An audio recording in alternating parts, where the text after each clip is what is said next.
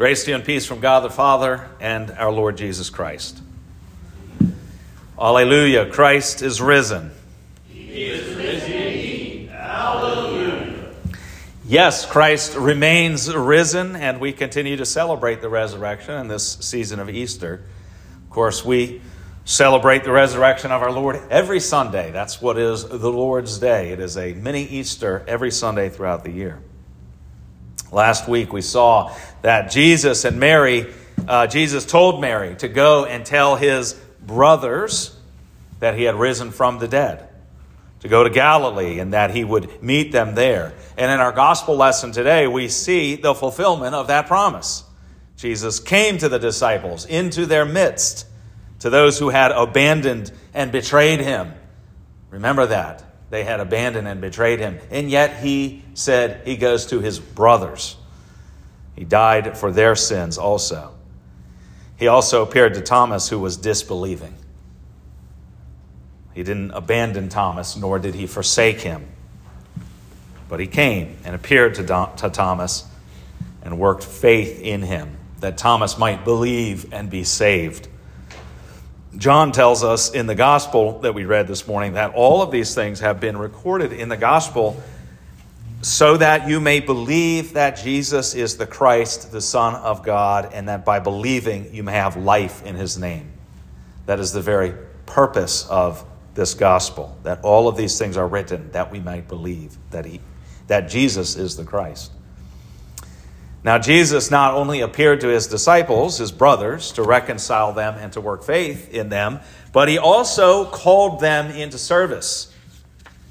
Peace be with you, he said. As the Father has sent me, even so I am sending you. And when he had said this, he breathed on them and said to them, receive the Holy Spirit. If you forgive the sins of any, they are forgiven them. If you withhold forgiveness from any, it is withheld. So here Jesus called the apostles into the ministry of reconciliation. The apostles have been reconciled to God. They have been given the gift of the Holy Spirit, which notice the Holy Spirit proceeds from the Father and the Son, as we say in the Creed. And as you see in this passage here, that Jesus breathed the Holy Spirit on them. And they have been given the office of the keys, as we call it, which is the resource, if you will, that they may and shall forgive sins. Not just preach forgiveness of sins, but forgive sins.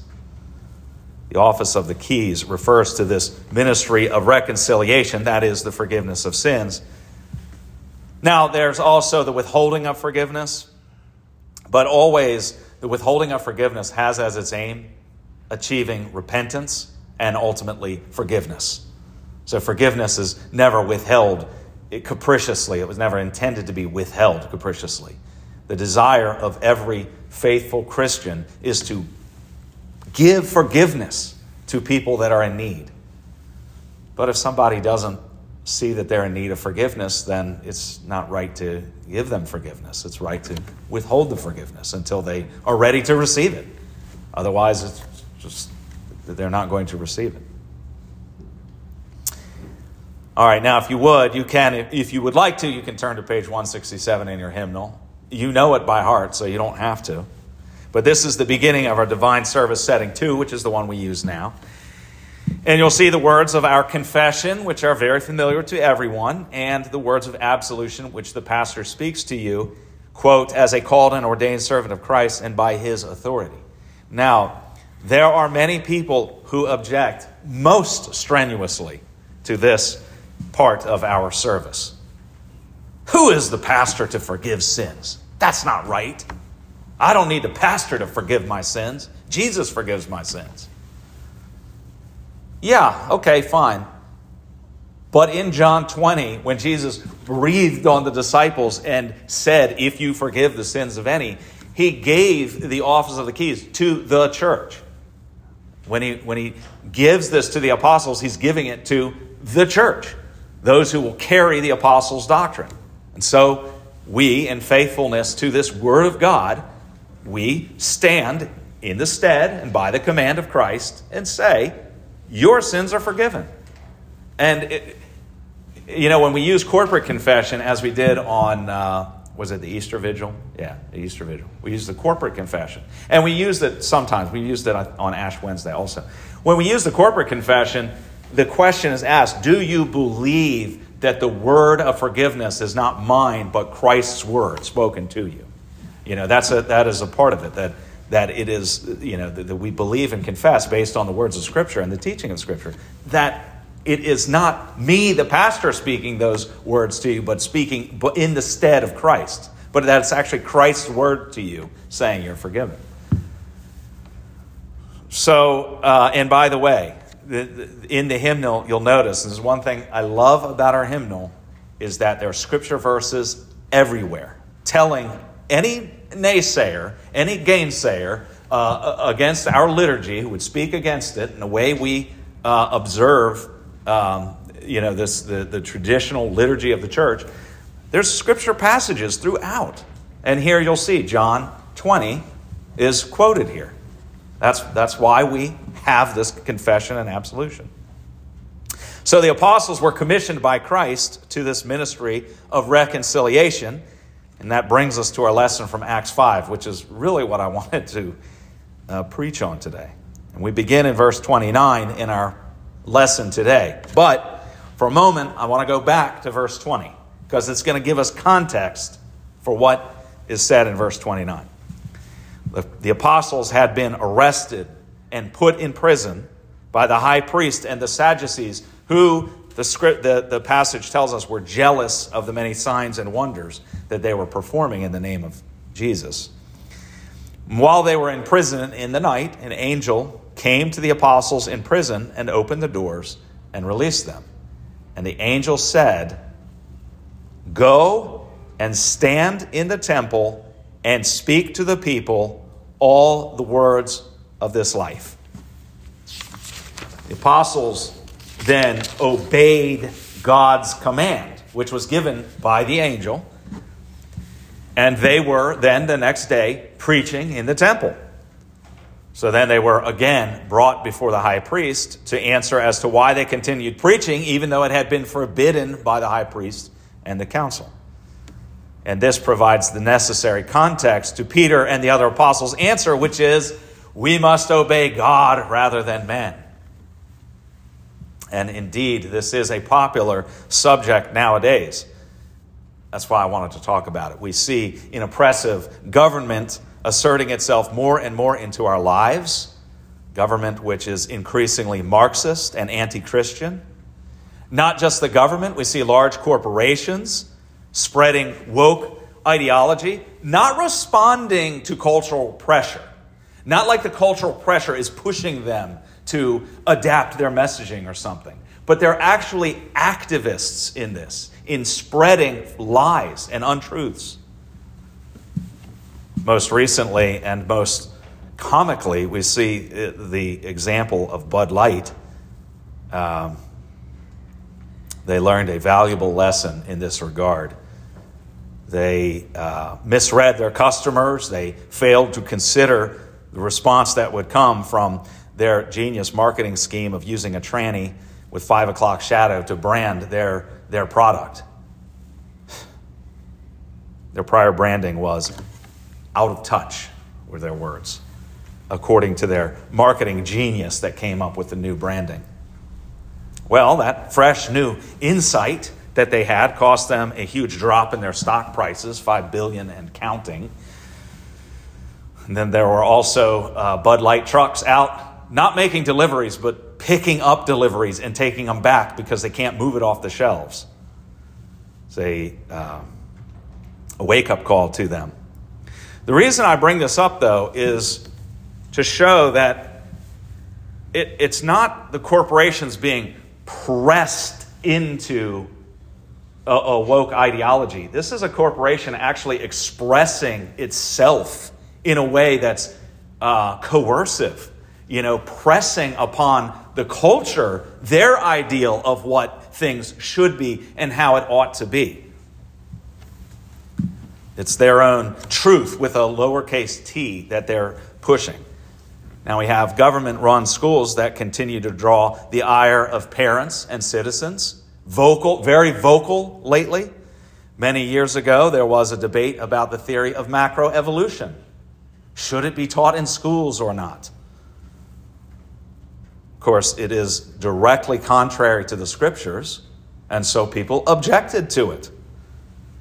Nevertheless, that was lost. And now, not only is a theory of evolution taught, but it's actually taught as fact, as though this is actually what it is, and you're an ignorant rube if you think otherwise.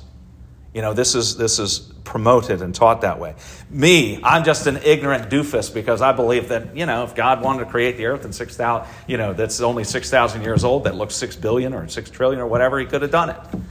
He could have made the earth in minus 6 seconds or 6 days. But he says 6 days, so I'll go with 6 days. But that makes me ignorant, in the eyes of the world around. There have been also debates about the Ten Commandments. Should the Ten Commandments be posted in the school, or in the courthouse? How about prayer in school? That's a big discussion. Or prayer before a sporting event? That's gone to the Supreme Court recently. Always the government's position, though, is to deny Jesus Christ. It is to deny that Jesus of Nazareth, a true historical person, is the Son of God, and that by believing in his name, you have eternal life. This is indeed the central message of the Christian church, and yet it is denied outright in the schools. Even the very objectivity of male and female now is being denied. God created them, male and female. Jesus said that. Have you not read that God created them, male and female? And yet that has been rejected by our government. I mean, really, in the face of these issues comes the battle cry of the apostles. We must obey God rather than men. And now I want to pause and go back to the context and encourage you to consider this battle cry. I do want you to take it seriously. And I want you to apply it properly to your circumstances in life. Now, clearly, when there is a direct contradiction between God's command and the command of men, we must obey God. No question. But I will also say that not every objectionable decision of the government is a cause for civil disobedience. There is a cause for discernment. We have to be discerning and thoughtful about this. Is it disobeying God to pay your taxes? They're wasting money. They're spending money we don't have. We're trillions in debt, so forth. I mean, there's all kinds of problems. There's all kinds of complaints that we might have. But is it disobeying God to pay your taxes? No. Jesus said, render unto Caesar what is Caesar's, and render unto God what is God's. Must there be 10 commandments posted in the courthouse or in the school? As a citizen, you might say, yes. That's as a citizen. You're all citizens of this country. You might say, yes. Because as a citizen, I want everyone to live under God's law, because God's law applies to all of creation. It's not just, they don't have to be professing Jesus Christ, though I'd like them to, but they do need to comply with God's law, because God's law is given to all humanity. This is what is referred to sometimes as natural law. So as a citizen, you might say, yes, it should. Put those 10 commandments out there. But the Christian says yes or no, whatever. See, we live our lives as Christians regardless of what secular institutions will do. Maybe they put them out to be read, maybe they don't. Either way, we live our lives as Christians. God institutes leaders to keep civil order, to punish wrongdoers, but whether they are Christian or not, they are appointed by God for your good. And believe me, God has appointed many a non-Christian ruler in the history of this world. There have been many non-Christian rulers. In fact, in the apostles' days, the Roman government did not post the 10 Commandments in their civil buildings. And yet we don't hear anything of the apostles saying, you need to get out there and lobby the Roman government to put those 10 commandments out there in the church or the school. I mean, in the school or in the courthouse or anything like that. They don't talk that way. Why? We need to think about that. What is it? Why do they not do that? They don't really advocate overtaking the worldly institutions. That's why. And impressing upon them the faith. That's not how the faith is propagated. Must we use the preferred pronoun of a person? In other words, she or her to refer to a man who has the delusion that he is a woman? Now, what does it mean to obey God in that situation? In the beginning, God created them male and female. Now, we don't want to be part of a lie. We have to think about that. We're not going to be part of a lie. At the same time, we recognize that a person in this situation, in other words, a person who is a man saying, oh no, I'm a woman, call me she, her, we realize that they're suffering from a delusion. I mean, they have a delusion. For example, by comparison, say someone comes along and says, I'm Winston Churchill. How do you respond to that person? I mean, on the one hand, you don't want to feed into the lie because it is a lie. They're clearly not Winston Churchill. They're, Mike Jones who lives next door or whatever. But at the same time, they're suffering a delusion. I mean, you might even kind of say to them, hey, Winston, Mr. Churchill or Sir Winston or whatever. I mean, he might, who knows? But you recognize the problem and you respond to it accordingly. I mean, we don't have to be crusaders out there saying, you're obviously a man. I will not refer to you as her. But then again, we do need to be careful that we're not becoming part of a lie. And so again, I say, discernment. This takes discernment. We need to think about these things. We need to talk about these things. We can't just blow the trumpets and yell the battle cry of, we must obey God rather than men. Yeah, but obeying God, it's not always as clear cut. So we have to think about these things. But there's an underlying principle in all of this, which is the priority. And I go back to the apostles saying we must obey God rather than men. In what way were they trying to obey God?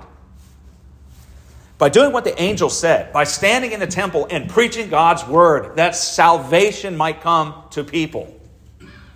That's the key. That is the focus of it. We don't go to someone and say, look, God made you a man. That's what you are. Yeah, I'm right. That's not the idea. The idea is God made you a man. Now, if you're going to live in this way that is totally opposed to God, you're actually like running toward a cliff and you're going to fall off and die and burn in hell. I don't want that to happen. So because of that, let me speak to you in love because I care about your soul. But that is the underlying focus of all of this, is the salvation of the person. So if someone is deluded, well, we need to figure out how best to achieve the salvation of their soul. That's the main focus. With all this craziness around us, should we sell up maybe and move to some remote location where we can live peaceful lives, confessing the faith without all of these confused people around us? Maybe, actually, I'm not going to say no to that. Maybe that's what we should do. I mean, and we have a history. Our Lutheran ancestors that came to this country, many of them left because the church in where they were coming from said, "Oh, we're gonna merge your Lutheran church with the Reformed church, and you're all going to confess this new doctrine that we're pushing." And they said, that's not how it works. The civil government doesn't tell us what the faith is. The scriptures teach us what the faith is. We have confessions. We'll take the confessions of the Bible, thank you, and you can keep your civil government. And so they left, and came here. So maybe, I don't know. Again, it takes discernment. We have to think about these things, but we are living in a strange new world for sure. The point in all this is that each of us must do what is right by the gospel. We must use discernment. We should discuss these issues, seek counsel. Y'all can be discussing this, like on Sunday morning when you gather, when we have Bible study. You might pick up the phone and call me or call someone, and just say, hey, I want to talk to you about this situation I have in my life. It's kind of difficult. My nephew has done this, or my niece is, or whatever it is. I mean, we should talk about these things and let iron sharpen iron. What is the best way? But again, what is the focus? Proving that we're right, that there's only two genders? That gender is really just a construct. It's not really a real thing. It's biological sex. That's what God has created, male and female. But is that the idea that we want to prove to the world that we're right, that God is right? No. Just like Jesus said, I could send 12 legions of angels to rescue me from this if that's what I wanted. But that's not the will of the Father. So Jesus could return any time and put an end to all of this. So while he tarries, though, it's our responsibility to carry on this ministry that's been given to the apostles and to the church. The ministry of reconciliation. That's the goal. That's the focus. It's not about winning arguments.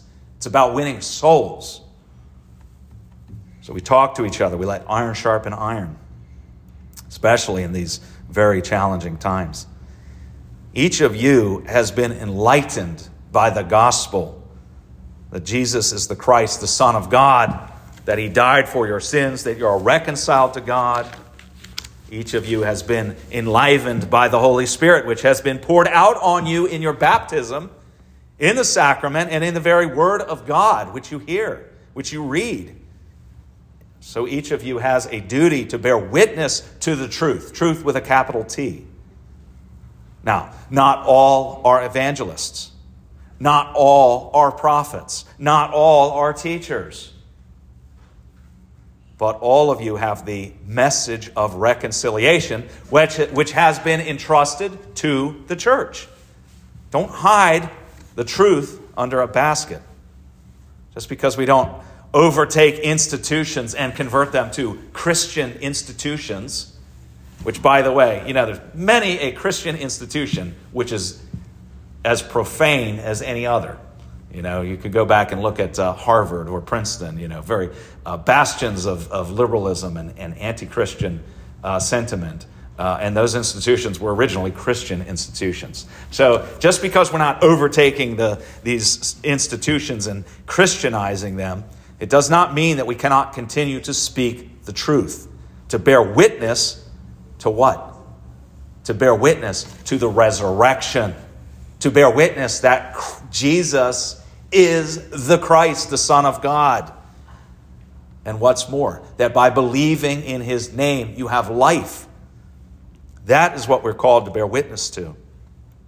That's what we must do. And that's what it means to obey the word of God. It's to hear it with faith, to believe it, to live your life believing and confessing that. That is the very word of God, that Jesus Christ has died for your sins, that he's risen from the dead, that he's ascended into heaven, that he sits at the right hand of God, from whence he will come to judge the quick and the dead. That's the truth that we confess. And we confess that truth, whatever befalls us. Are you afraid to suffer dishonor? You will suffer dishonor. But think about the apostles and their confession. They were beaten. Don't you love it? Gamaliel stands up and is like, look, you need to go easy a little bit here. If Jesus is the Christ, if he's not the Christ, don't worry, this thing's going to fizzle out. But if he is, you're going to be seen as standing opposed to God. So what did they do? All right, fine, we'll let him go, but we're going to beat him first. So they beat the apostles, and then they turned him free. And what did the apostles say? Rejoicing that they were counted worthy to suffer the dishonor for the name of Christ. Yes. Lord, let us be worthy to suffer dishonor for your name. Are you? Are you worthy to suffer dishonor for the name of Jesus? May God, the Almighty, grant you and me too, that confidence to obey him rather than man. To put aside the demands of this pagan and corrupt culture and to take up the cross. If you're dishonored 1,000 times for the sake of one soul, that is saved, that's worth it. And remember that those who you interact with, including when you're in the face of opposition, your enemies, remember that Jesus loves your enemies too, just like he loves you, just like he loved all of us when we were enemies with him. That's what it means to be reconciled. It means to take someone who is an enemy of God and to say, you are no longer an enemy of God. You do not stand under God's judgment, but you stand under his grace, saved and redeemed by the blood of Christ. That's what it means for an enemy to be reconciled to God. So think about that, the people that you stand opposed to. Now, this is all so much easier said than done. To love your enemies is difficult, especially when they are persecuting you. So you pray for the grace of God. You pray for the wisdom that you can pick and choose the right words, that you can speak the right word in season and out of season, that you have the confidence. And when you reach a situation where it's tough and you don't know what to say or what to do, let iron sharpen iron. Talk to your brothers and sisters in Christ. Talk these things through. Say, I'm bothered by this. I'm not sure what's the best way to deal with this. Don't blow it off like it doesn't matter. It matters. You're dealing with souls, whether souls are saved or lost. That's what we're dealing with. So it matters.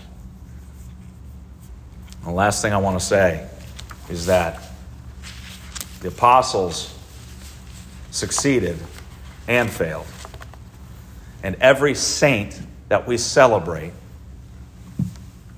not worship, but celebrate, every saint that we celebrate, martyrs of the faith, they stood firm in the faith, yet they also had their failings. Just like you. You also have your failings. And you might have that opportunity where you think, oh, now is the time where I could speak the gospel to this person that I've been desiring to have this opportunity, and you blow it, and you miss the opportunity. So be like Judas and go hang yourself. Okay, that's sarcasm. No. Just reflect on that. Jesus Christ died for all of your sins. You see, it's not fear of God's wrath that motivates the church into ministry. It is the love of Christ for his bride, the church. That's what motivates us into ministry. Do you want to share the good news with others? Don't do it out of fear. Do it out of love. Because God in Christ has loved you in this way. Hallelujah. Christ is risen. He is risen indeed. Hallelujah. The peace of God which passes all understanding, keep your hearts and minds in Christ Jesus.